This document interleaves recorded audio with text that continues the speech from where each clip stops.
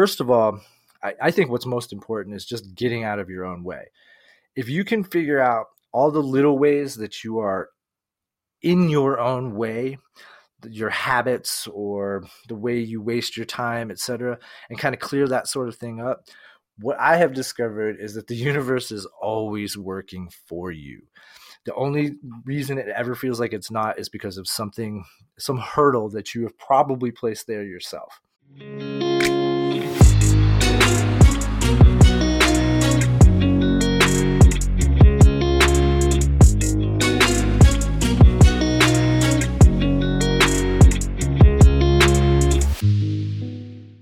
Once upon a time, there were tens of thousands of makers struggling. Every day, they built for hours and hours but didn't ship and didn't earn enough income. One day, the No Code Wealth podcast came to help them find a way. Because of this, makers became founders and earned the money they deserve. Because of this, founders can have growth, freedom, and wealth. Wealth of time, wealth of impact, wealth of family and relationships, and financial wealth. True wealth is what I'm really all about, because this podcast is for the makers and founders who have the proactivity, perspective, and persistence to go on this journey with me and get the answers about money, marketing, and mindsets. And this journey has been full of ups and downs for me. Hello, my name is Abdulaziz, and from being a poor boy born to a single mother in North Africa with no money, no connections, only hard work, persistence, and courage, to a European Ivy League business graduate with a great job. Still, I've lost everything twice, but I refuse to give up. So now I'm rebuilding my life one more time, 1% today, and on this podcast. I'm privileged to interview hundreds of amazing people, from members of the Forbes Technology Council, Google executives, Amazon, Microsoft, LinkedIn executives, to Financial Times reporters, and people from Harvard University, Cambridge, Stanford, to the Vatican Church, even congressional candidates and decorated veterans, or just beginners wishing to make a difference in this world. All are welcome here. And thank you all so much for the support. This podcast is now ranking nicely on Apple in the entrepreneurship category, top 200 in San Francisco, top 100 in Australia, top 100 in Singapore, top 60 in Germany, top 50 in Canada, top 50 in the United Kingdom, and top in many, many other countries. So please share this podcast with one new person today, because when they will listen to this podcast, they'll be in very good hands. And if you are interested in my business mentoring or podcast consulting services, send me an email to mentor@storybonding.com, mentor@storybonding.com. Why do I say this here? Because when my children will be born, they deserve to have a good life, not the same hard life I had. Now, let's begin. My guest today is Greg Zen. Greg is a U.S. Navy veteran and an on-deck fellow and 3XY Combinator SUS alumnus and mentor, a stage 4 survivor, a biohacker, a serial entrepreneur since the 90s, and he spent 10 years as a startup advisor. Now, he is also the CEO at Startup Heroics. Startup Heroics provides clarity for startup founders with step-by-step guidance, actionable resources, original content, community, and one-on-one mentor engagement with experienced industry leaders.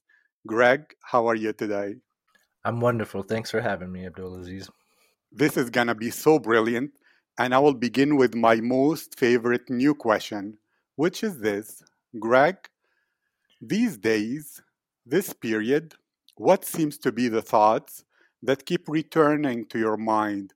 Something that's truly meaningful, or you're trying to change or improve, or an impact in the world that really is persistent in your thoughts? That's a very good question. I find it really just comes down to having a strong sense of why, and that why kind of echoes or reverberates through everything that I do all day and every day.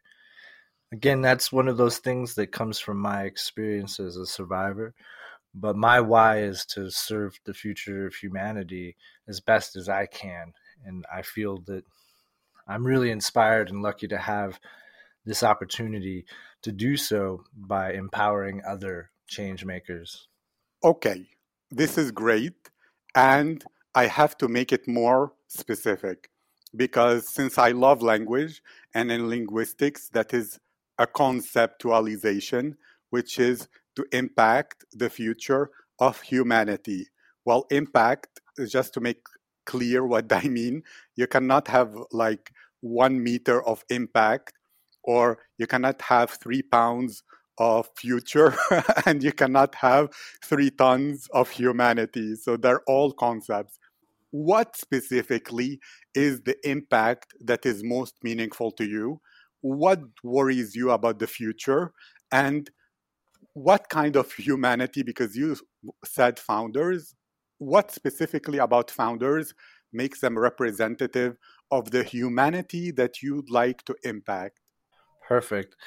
So, what I believe sincerely, and I think that this has been predicted since at least the days of the great philosophers, the great Greek and Roman philosophers, that entrepreneurs are the tip of the spear moving humanity forward. And today, entrepreneurs come in all shapes and sizes. A lot of people don't even know what an entrepreneur is, but they are one.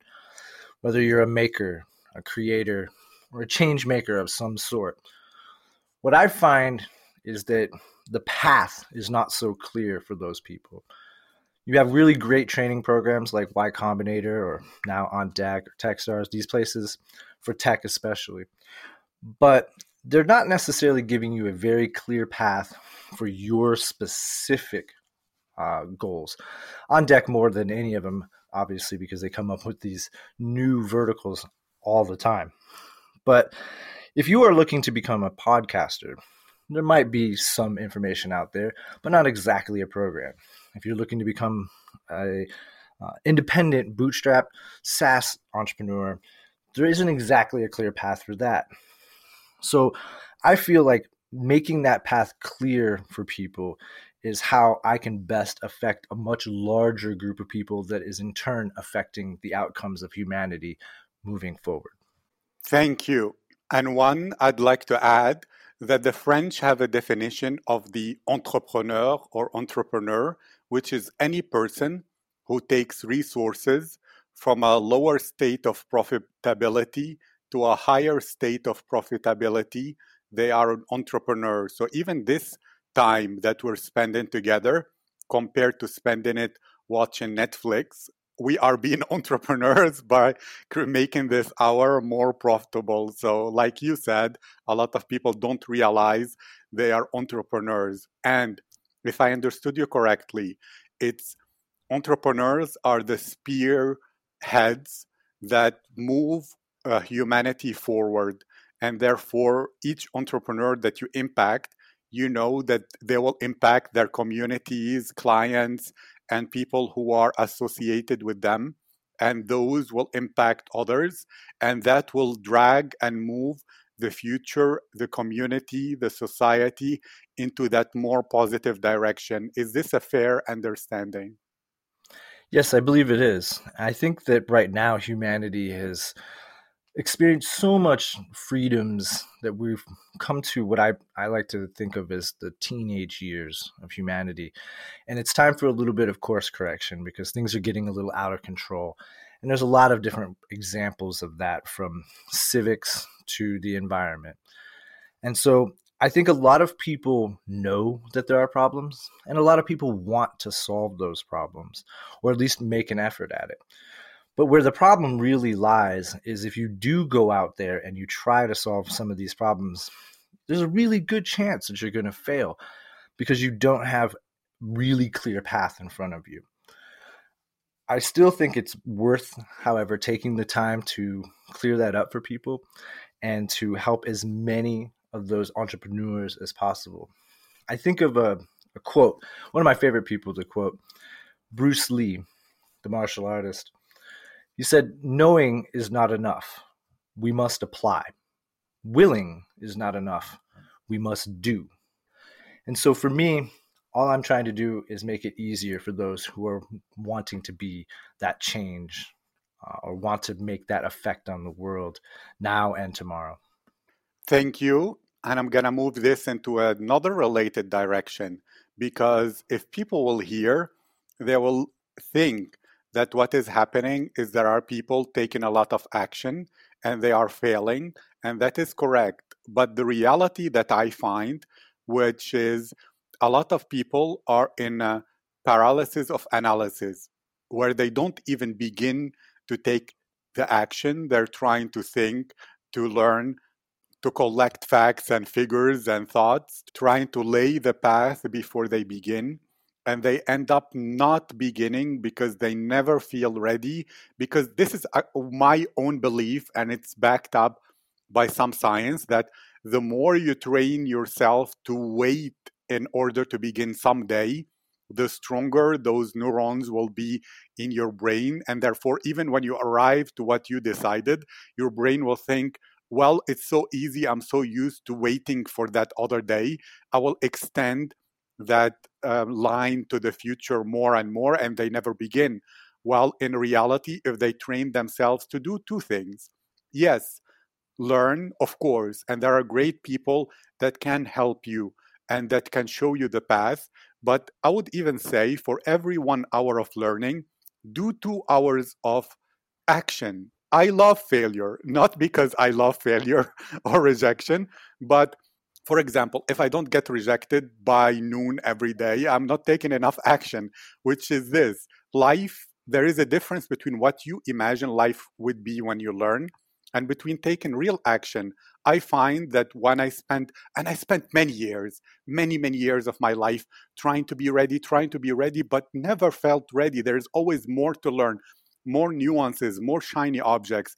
And when you feel you learned and you apply, it's like the other philosopher that we love and cherish very much, Mike Tyson. He said, everybody has a plan until they get hit in the face. Well, what you imagine is the path that when you don't have experience and you're not learning from people with experience is totally wrong. When you try it, it's totally a different thing to the map. The map is not the territory you will find.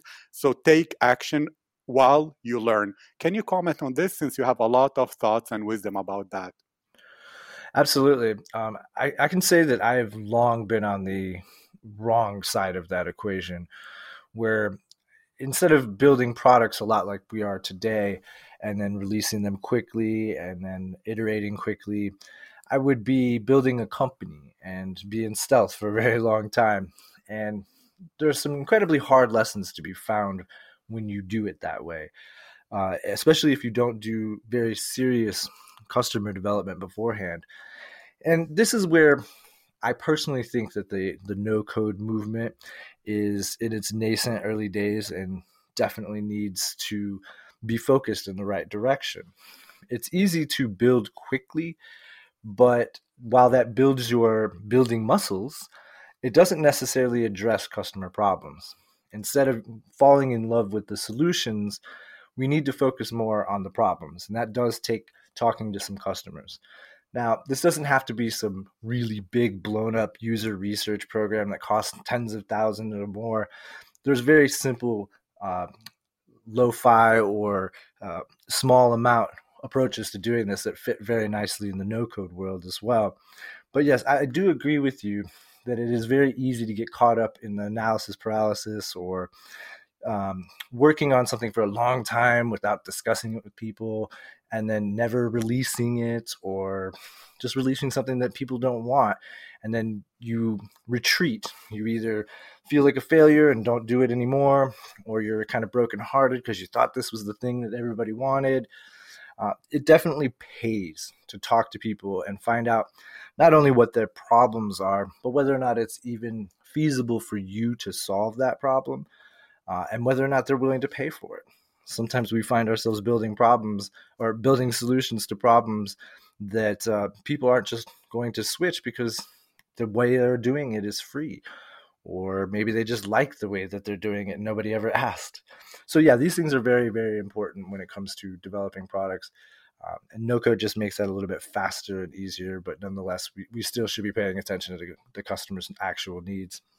I agree with you more than you can imagine. And that is funny, but so true that there many people are building their building muscle and they're atrophying everything else. And the way I think about it, because you mentioned something absolutely critical. Yes, you can even solve a problem, but people won't be willing to pay for it. Because the way I think about it, I imagine it like a ladder where people they have a budget, how much they earn, and the highest priority will get the biggest chunk of the money, and then the second, the third. And when they run out of money, they won't spend anymore on those lower priority problems. And if you come with a lower priority, a great solution to a lower priority problem, well, even if they wanted to, their money is going to a higher priority, more urgent problem. And therefore, they won't have money to give you, no matter how much they love you or how great you are. And many people even think there is this smarter idea that I believe is undercover and sneakily playing around, that people think, oh, if I spend like 1,000 hours creating a great product, then people will notice and they will buy. And that is not the true place where value comes from. Value is a high priority problem that you can solve for people. And if you can solve it in 1 second, or it took you 1 billion years to solve it, they don't care that much as long as you give them the solution. And I will tell you this: imagine someone came and they had an accident and they're almost gonna die. Do they care if you spend in the operation room like 1,000 hours to fix them, or if you had a magic wand to fix them directly? They want to survive. They don't care how long it takes you. But if you're spending 1 billion hours trying to solve a problem, just because you spend that precious lifetime and hours of your life doing it, doesn't necessarily mean you will get paid for it. Absolutely. And I think that this is a really good reflection, or at least one thing that could be reflected upon with the Build in Public movement, which my friend KP, who's the director of the first No Code fellowship over at On Deck, he's the Build in Public guy.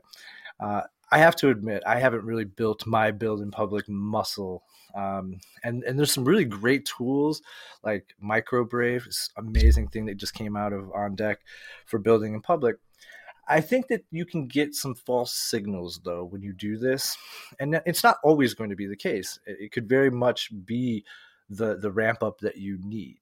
But in some cases, you're going to have a lot of your fans, if you will, or people that follow you on Twitter who are giving you some positive reinforcement as you're going along and you're talking about this build that you're doing. Which, by the way, I love how Marcus from Venturism put this.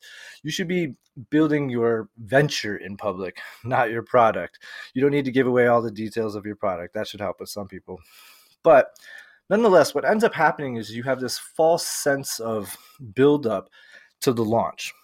And it doesn't really change things much, except for maybe your launch gets a little bit more attention than it would have had you not done that. And maybe you do end up with a few more customers after that launch. But if you're not really solving a problem that existed in the customer's mind in the first place and doesn't require them to have a major psychological change to start using your product instead of the one that they were using, then what's going to end up happening is you might have a really beautiful launch, but it's going to crash after that launch, just like everybody else's. So you might have a great launch day, but then 2 weeks later, you're stagnant, you're plateauing on your sales, and you can't figure out why. And if you didn't spend all that time beforehand learning growth, what are you going to do? Unfortunately, what happens here for most builders is they just go back to the drawing board and build another product. And you can keep doing this over and over and over again, these spaghetti startups, as I call them. And one day, one of them might be a base hit or even better. Someone might come along and say, I want to buy that from you. And we've seen some people who have become kind of heroes of that over the last few years. And I think, unfortunately, it influences people in the wrong direction, makes them think that, yeah, I can do that too. I could just build, 12 months of no code or 12 months of code, whatever, and just keep pumping out these launches until one of these is going to catch a big fish. This is gambling. This is not a formula for success. I obviously am a little bit more leaning towards the formulaic approach, using tools like, say, the Lean Canvas or the Startup Canvas, and breaking down all of your assumptions to begin with, and then testing and validating those assumptions. These things do not have to take a lot of time, but a lot of people are now of the mindset, well, I don't need to do all that. I could just build it over the weekend and then put it out there and see what happens. Unfortunately, that freshman attitude is just making a sea of useless apps and building up this hype to people that makes them think that they're going to be able to, do it as well. But at the same time, I encourage it only because it encourages other people to get into this. Like, go ahead, try and learn how to build products, because some of those people are going to make some really revolutionary stuff. But I could go on all day about that. Thank you. And I heard really wonderful things from the Lean Canvas, which is even older. As Peter Drucker mentioned, he said, business really is about surviving your wrong first assumptions long enough to correct them before you run out of money. So it's an idea that we all have to make an assumption when we begin. Often, many of it is wrong, but we shouldn't keep those wrong assumptions. We should be systematically testing them to find what is right and replace what is wrong with something that is more effective and more useful, as well as you mentioning the people who keep on launching product after product looking for a big fish. And you said the formulaic approach is much better, or as I would say, luck is not a real business strategy. Mm-hmm. It's not like, okay, I'll make money. How I'll get lucky? That doesn't really work, or it won't work long enough. It might work once or twice, and then it becomes gambling, as you said. And very importantly, really, what is the essence of marketing? Because, okay, I will tell you this story, and I actually wrote a poem on Quora about this. I got like my post recommended to 1 million people, but I thought, I was bored that day and I wanted to write something, so I wrote a poem about marketing. But the essence of this, it's an old adage, but it's very true. Look, you are not your customers. If you were, they would be entrepreneurs too, and they will be building in public next to you as well. So you're not them. And imagine this, you're a person and you love strawberry cake and it's delicious and you eat it and you love it, but you're going to fish on a fishing expedition. Do you put worms on your hook or do you put strawberry cake? Well, your customers, they want the worms. You can spend all day making the most delicious strawberry cake. They won't eat it. They will ignore it. They will go to find something that they're interested in. And therefore, spending all your time in the kitchen building cakes to give to fish, it's a useless strategy. And that's what people are doing. They're building cake after cake after cake until maybe by luck one time they run out of ingredients and put some worms in there and they see that a big fish comes to eat it.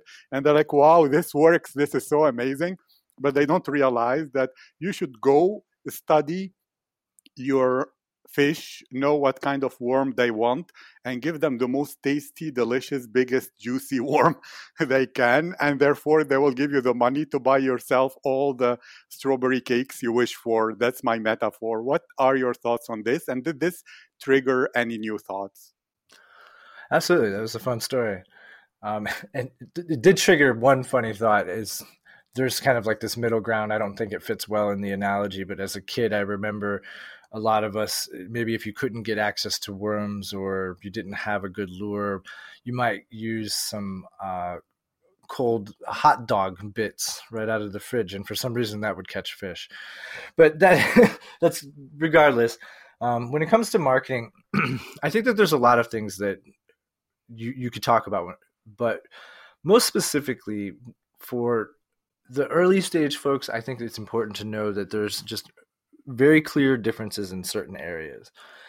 You have to understand what is branding, what is positioning, and what is marketing at a basic level before you start jumping into it, because it's very easy to just think that, like, say branding is your colors, or as a friend recently said, oh, that's the art department. No, your brand is how people feel about you. That's very, very important.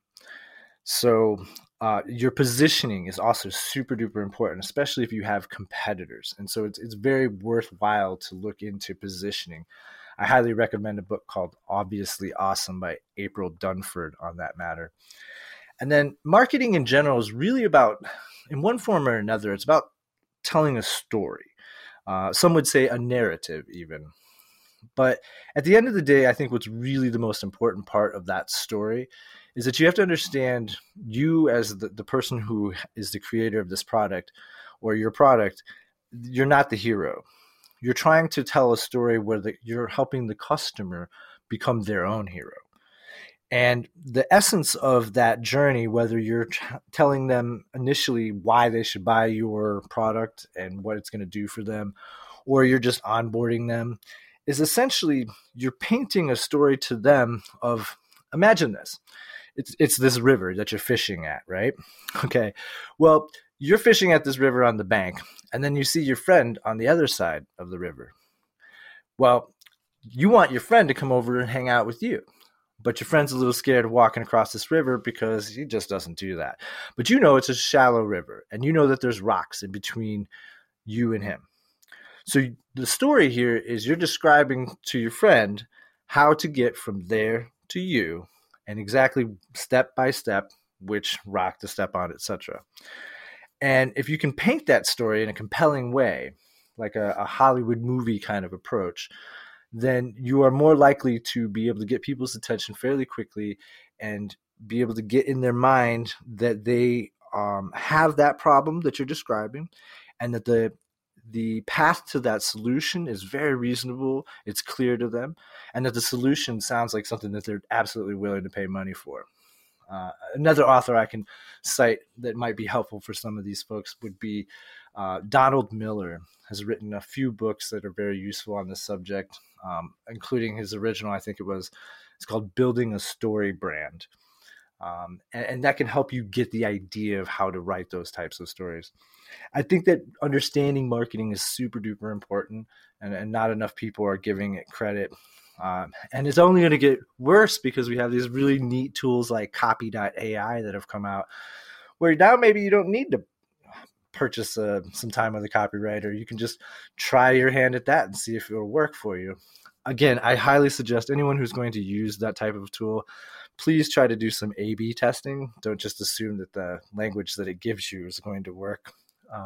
But again, marketing is a pretty big subject. I could go on for a long time. I was the executive creative director of a major marketing and design firm out of Chicago for a long time. And so it's a field that I have a lot to say about. Thank you very much. And it's true. I have over, I don't know, like 20 or whatever, maybe 15 episodes that are called Marketing Makeover, where I helped people find that narrative and I take them step by step for their marketing narrative. And since we're speaking about stories, it's wonderful. I have an episode where I say that marketing is a meta story, and the insight is this. Actually, yes, you said the story should be compelling, like a Hollywood movie, and you show them step by step each of the stones they will step on to cross the bridge. But even more, people are conditioned subconsciously that every story has a happy ending. So if you begin a story where they are the hero with you, they will automatically assume that there is a happy ending, and therefore hope will be ignited within them, and they will believe in the potential and the possibility for what they do. And I used to speak about this a lot with Joe Schriefer from Agora Financial, who is the head publisher. He's a really awesome guy. I interviewed him previously here as well. So to you, you said marketing is very important. I had the CEO of Jetpack who came here as well, and he said, it's all about growth, man. If you have one product that has legs, as he said. Focus all your time on the growth, and with one product, you can achieve financial freedom and leave your day job, etc., and have everything that you wish. You don't need to keep grinding and making like 6 or 12 every new projects or products every year. Rather, find what works, create a product for that, and then grow, grow, grow. What are your thoughts on this? Yeah, I think that there's two different camps on this one. Um, I personally have done both serial and parallel entrepreneurship, so I've had more than one business at a time, and that's really kind of just more what I want to do or be involved in than it is a financial stake in things. But I know that some people like to diversify and like to have multiple products out there, and that's fine. I don't have anything against that. I think putting a lot of effort or doubling down, if you will, on the things that are working well for you is a good idea as well. I think probably one of the most important things to keep in mind, especially if you're just starting out on your first entrepreneurial journey, is this. Most entrepreneurs or founders or builders tend to, on the very first try, focus on the product. Your second time around, maybe third time, the successful founders out there are focusing on distribution. That's crucial. So if you can figure out how to distribute very successfully and you know that you've got that down, that's the first place to start for most people. The other thing about this is figuring out whether it's your marketing language or building that product in such a way, or even in the way you distribute it, how to do it in a way that's sort of uniquely you.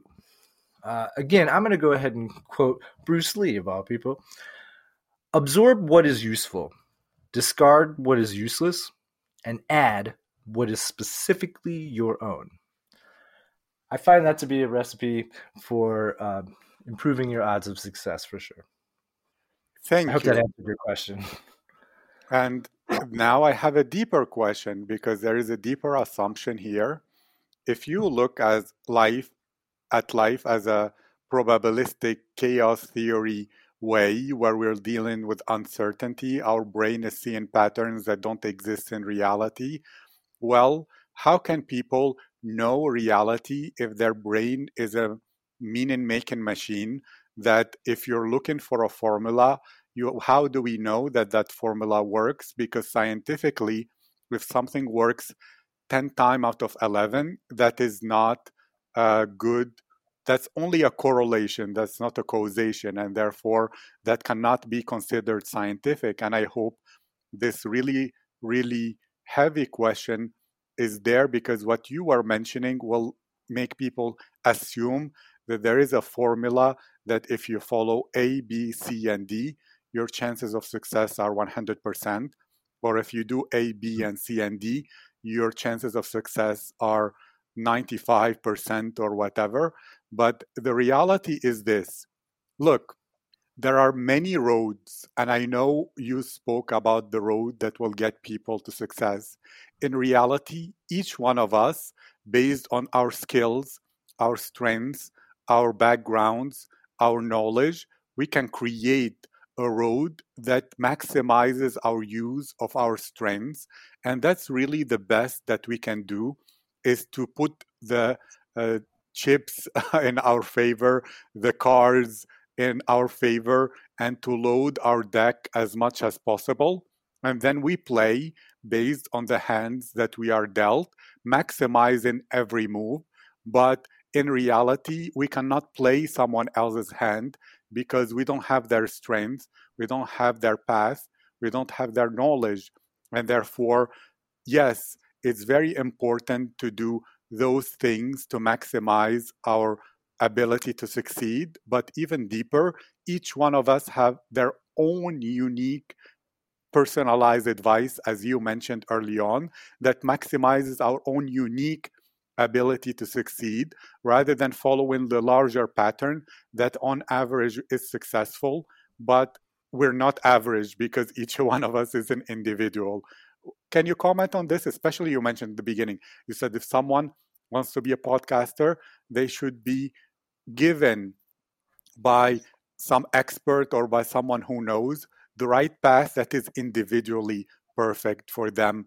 Or in other places, you said On Deck does it more than others. Please comment on this. So there's a couple different things to talk about there. One of them is simply that the world of startup education is still kind of a mess. And so while there are a variety of programs out there, most of them, like let's say Y Combinator, are oriented at giving you some of the high level, but very detailed thinking on a variety of things that are useful as you're going to move on into the venture track. So these are things like metrics and what's going to be useful in front of the investors. But that's not telling you anything about how to build XYZ. So those specific paths, you have to go out there and kind of find your own way. Pick up this book, read this article, etc. It's chaos. And so what I originally had set out to do with Startup Heroics was build an academy where there were very specific tracks for each of these different things. Now, this is a major undertaking. Content-wise, it's a little bit more than we can handle at this point. But nonetheless, that's something that I'm looking forward to, is seeing a lot more clear paths for each of those individual approaches.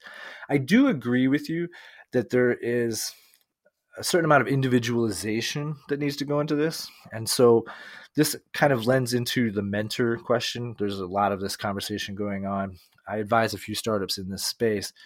And there is no really one perfect way to do mentorship or to pursue it. There are some mentors who are a part of programs that are going to give you very specific advice, and it's going to be the same from every single instructor or mentor from that program. There are others that are going to give you their experiences, and some of that's valuable, some of it's less valuable. It's a little tricky right there. There's even AI mentors that are coming along now. That's questionable as well. But I do agree that there should be some sense of individualism where we can kind of cater to the person's need.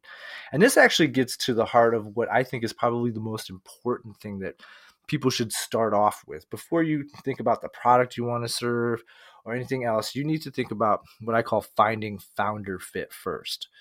And that's really, I think it starts with figuring out, who do you feel comfortable serving for an extended period of time?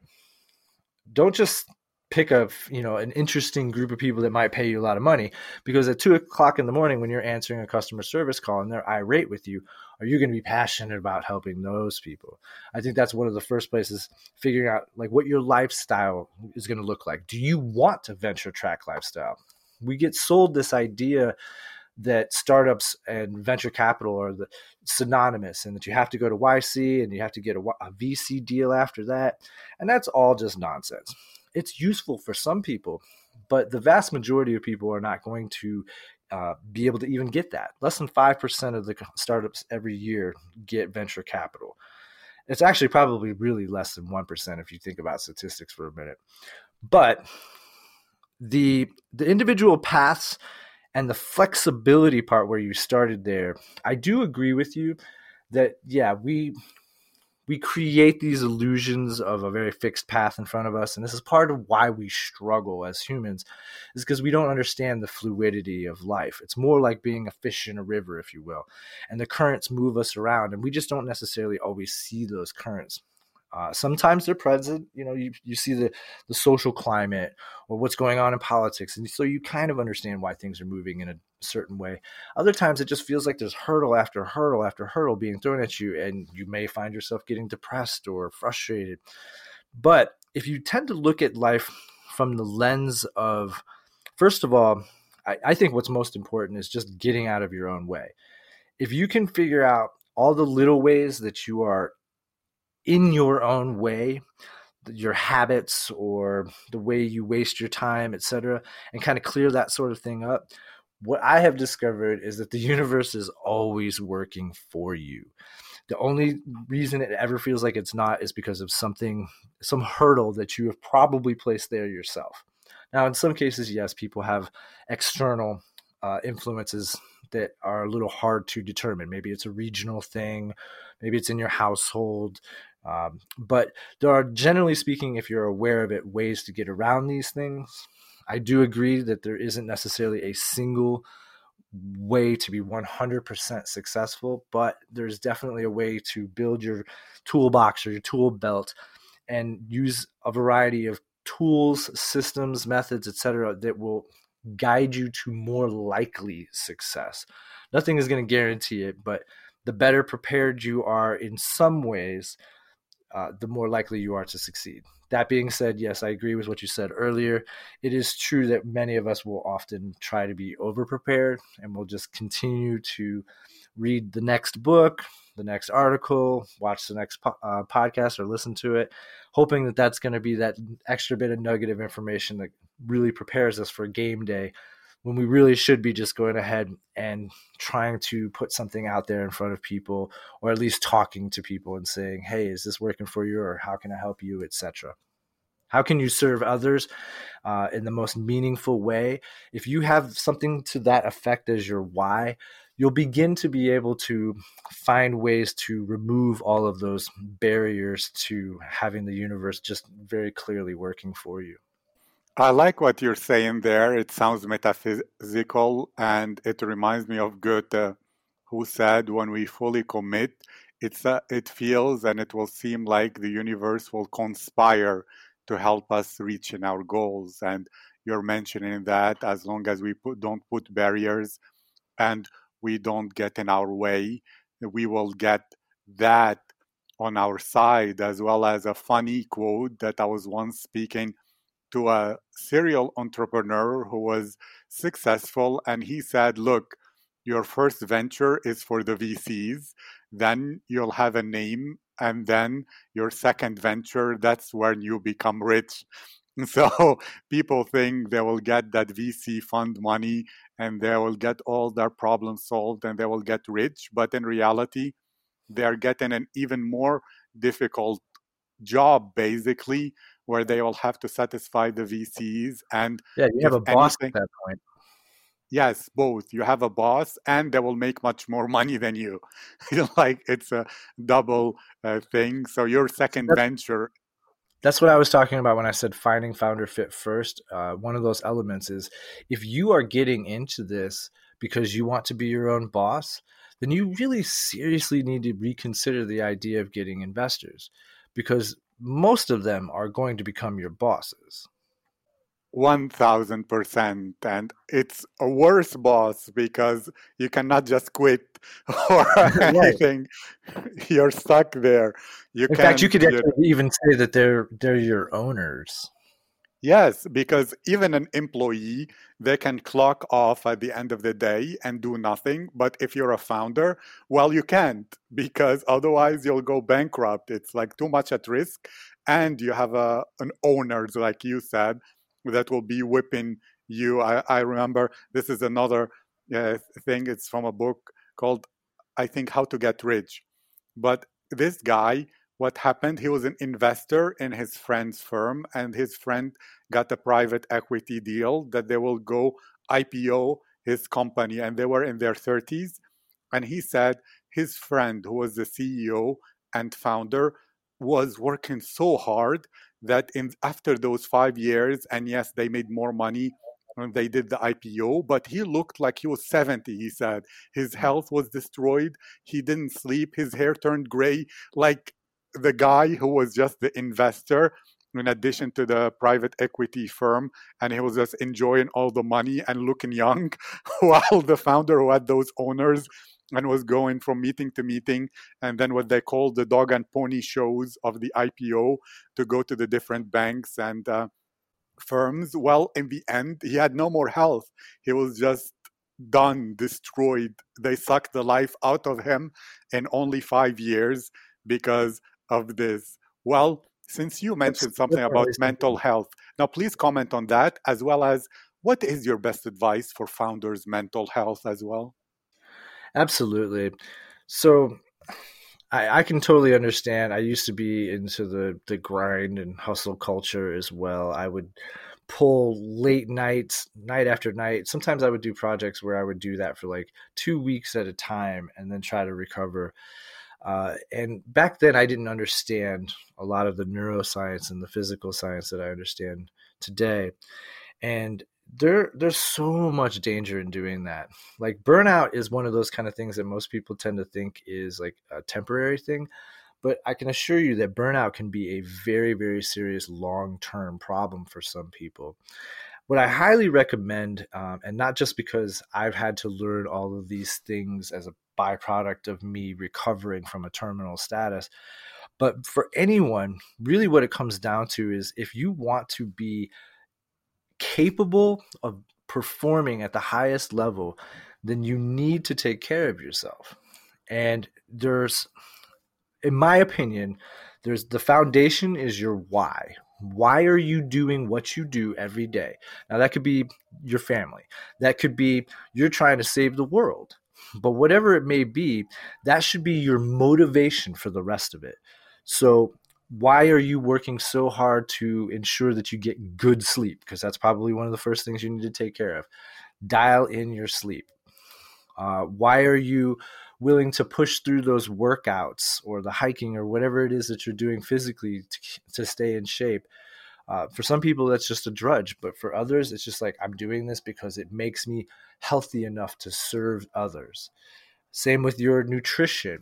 It's going to help you have that clarity of mind and have that energy. You have to consider that your body is a thermal oven because it's really what it is.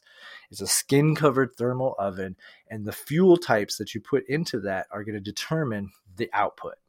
So if you're filling your body with alcohol and sugar and this kind of stuff, you're going to feel sluggish. You're not going to sleep well. You're not going to perform well. You're not going to have that fuel that's going to really help you burst through and have lots of energy every day. And then things like meditation or being able to just take breaks on a regular basis. Like I recommend, depending on your workflow, but every hour to 90 minutes, maybe give or take a break where you move, breathe, hydrate, stretch, and then some type of reset. Like you could close your eyes for a few moments or do some jumping jacks or something that will cause you to separate from what you were thinking about, unless, of course, you want to jump right back into that thinking. Nonetheless, I think that overall, whether you're focusing on just some of those things or all of it, it's really important to just be aware of the fact that how you treat your body is going to be a reflection of how your mind and body performs for you every day. And having a good sense of why you're doing this can be the fuel for all of that. Thank you. And it's very true. When I lost everything and then I couldn't even take care of myself, and all I had as a motivation is knowing that, well, if I didn't succeed as soon as possible, the bills will come and then it's game over. So I didn't take care of myself, but I noticed that mistakes, I would make many more, even typos.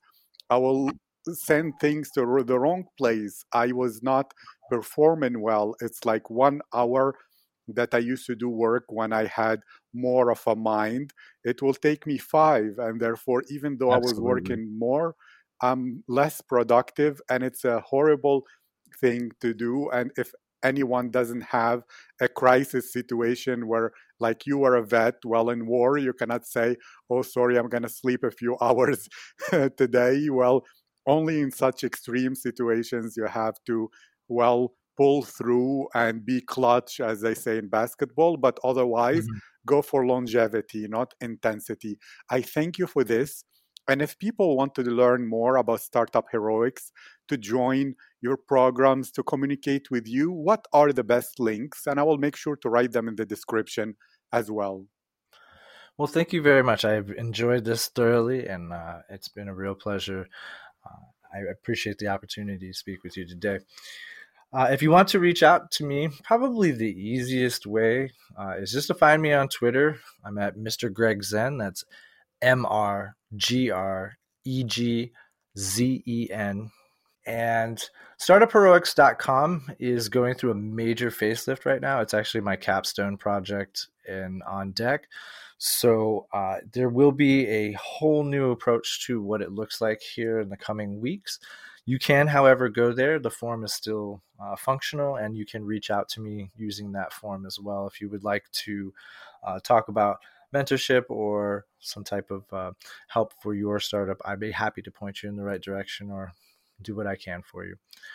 Other than that, you can also find me, I suppose, on LinkedIn at Greg Zen, or I can be reached directly via my email at gregzen@startupheroics.com. Great. It was such a wonderful, wonderful time. It doesn't feel like 50 minutes, but it is. It felt like flow. And I wish you a brilliant day. I wish you three things: always getting better in your health so that you never face that stage 4 or anything like it ever again. I wish you more distribution for your impact so that you can help a lot more people. And I wish you to indulge, but in a positive way, in philosophy, because philosophy means the love of wisdom. And every single person, I believe, who will be listening, and us as well, we can consider ourselves philosophers because we love wisdom. And I thank you and I wish you a great day. Thank you very much.